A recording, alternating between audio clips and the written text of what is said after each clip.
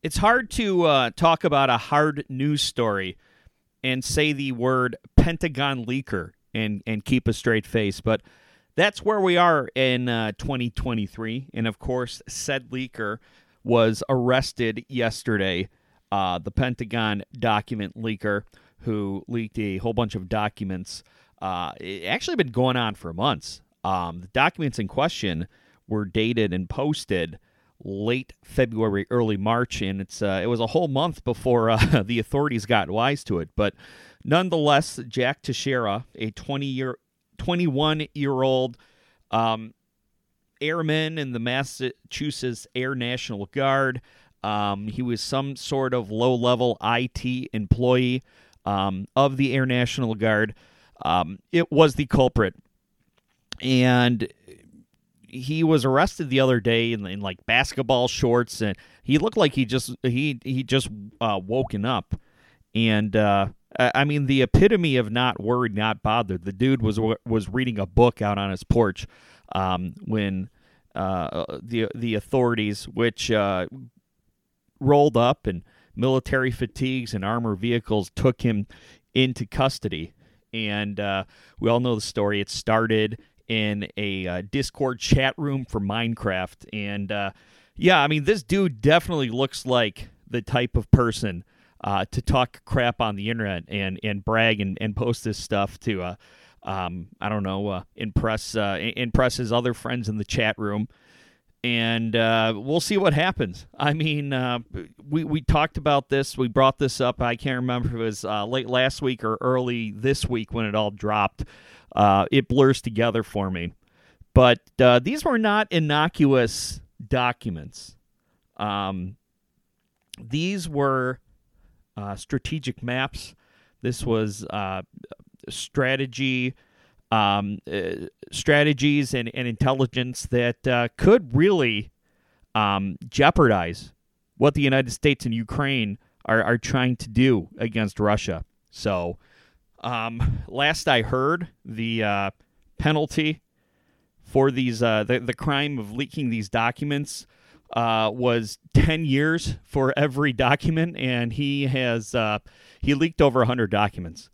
So he's going away for a very long time, and I'm sure. I mean, Marjorie Taylor Greene is already out there calling this guy a hero. I'm sure this guy will be made a hero by people just like Edward Snowden was, or Julian Assange. But I can't call this guy heroic. I know there's a lot of people out there who are growing weary of the war in Ukraine, but Russia invaded them.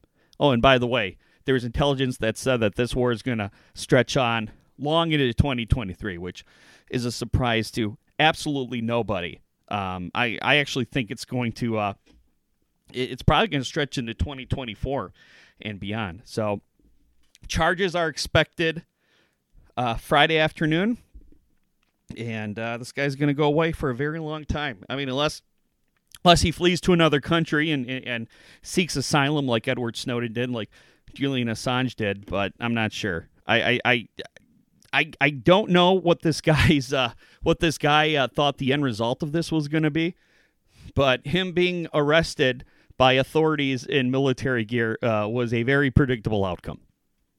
And the question is, it's going to come out in the investigation. How did a low-level IT employee get access to these highly classified documents to the point where he could post them into a Discord server for months and months and months and it go undetected? So we will see. Earlier this week, we also found out about Justin Clarence Thomas and some trips or some quote-unquote extravagant gifts he received from a friend and GOP donor, Harlan Crow. At the time, he really didn't violate any ethics rules because there's very little ethics rules in the Supreme Court. There are no rules against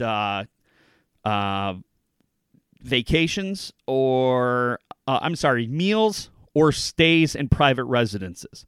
He did take some private flights with Mr. Crow, but the rule to start disclosing those only started about a month ago. So he probably was grandfathered in. Well, now there's a new wrinkle, and I think once you're being reported by someone, chances are they're going to find something that might have gone undetected if you just kind of kept a low profile. ProPublica was the outlet that was investigating him, and if it turns out that Justice Clarence Thomas sold 3 properties in Savannah, Georgia, to Mr. Crow for a total of $133,000. I'm not sure if his childhood home was one of those properties. He also sold his childhood home to Mr. Crow, where Clarence Thomas's mother still lives and resides. And so, again, I don't know. I don't know if he's supposed to disclose real estate transactions. There are some ethics experts out there that says he should have disclosed them, but our ethics and rules the same thing.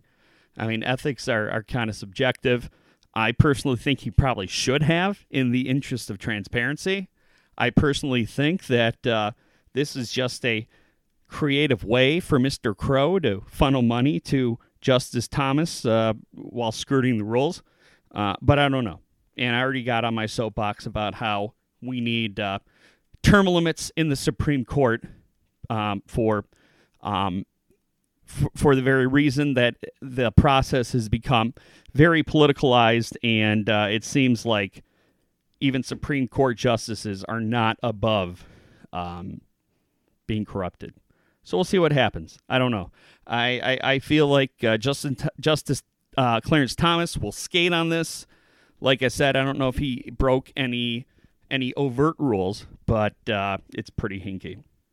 Justin J. Pearson, the second lawmaker in Tennessee who was expelled for protesting gun violence on the state house floor with a bullhorn, who was ousted and expelled by the majority Republicans in that state legislature. He's been reinstated. He's been sent back by his county commission. He represents the city of Memphis.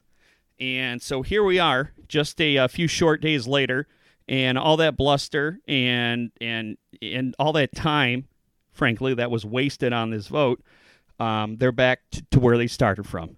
So I don't know if this backfired on the Tennessee Republicans in the state house, or if they really thought they were going to expel Mr. Pearson and the other gentleman, Justin Jones. But obviously, they couldn't get rid of them, and there's going to be just hundreds, if not millions, of taxpayer dollars wasted in a special election when these two guys have to run again. Now, we all know, most of us can agree that this was an egregious miscarriage of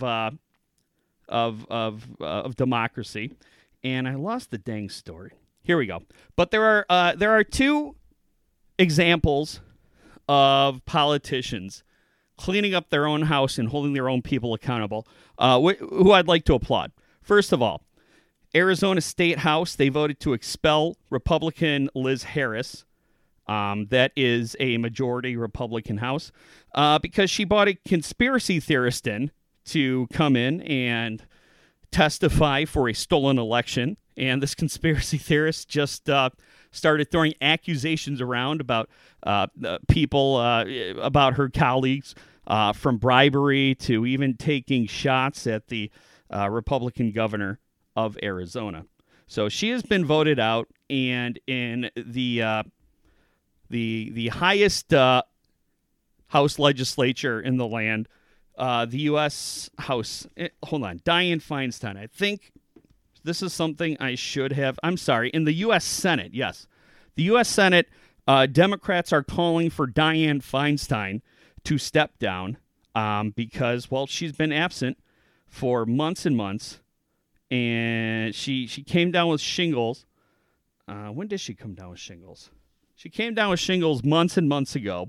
She got better, and she's still not back, leading to a lot of people to question her health. leading a lot of people to question her ability to legislate effectively. And she's holding up a lot of things because she's on a lot of committees that the Democrats would like to move forward with, and they're not able to. So kudos to both the Arizona State House and to the U.S. Senate for policing their own, and as Guy Gordon would say, cleaning up their own house. And yet a third federal court has weighed in on Mifepristone. This time, this court down in New Orleans, a mostly conservative court, has ruled that Mifepristone can remain on the market. It cannot be dispensed by mail, which was put into place during COVID. Mifepristone was widely available in the mail, obviously, because things were shut down, and they didn't want people going into pharmacies and possibly spreading COVID around.